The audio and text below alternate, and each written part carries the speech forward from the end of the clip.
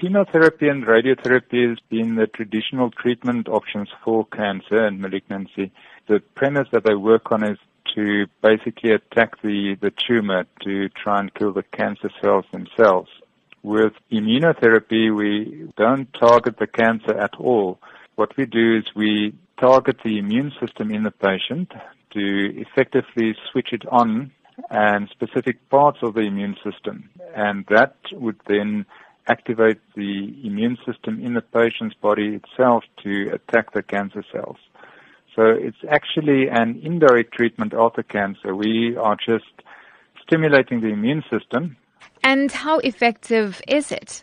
It depends on the type of cancer. So some cancers are more immunogenic, and they elicit more of an immune response in the body than other cancers. So those cancers that we know respond well would include melanoma, one of the skin cancer types, which is normally very aggressive once it is spread.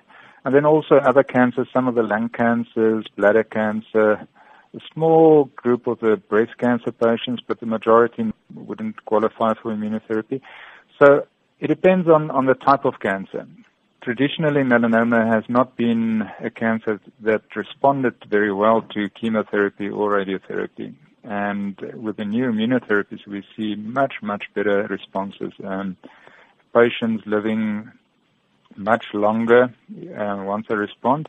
And what about any side effects from immunotherapy? In general, it's tolerated much better than chemotherapy. Most patients have very little side effects. The type of side effects, some patients have an immune response in other parts of their bodies.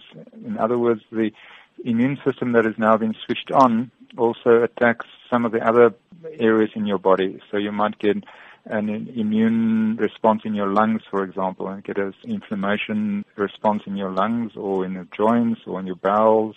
If it happens, it's normally an inflammatory response, which can be treated quite easily, but in general, it's much better tolerated than chemotherapy.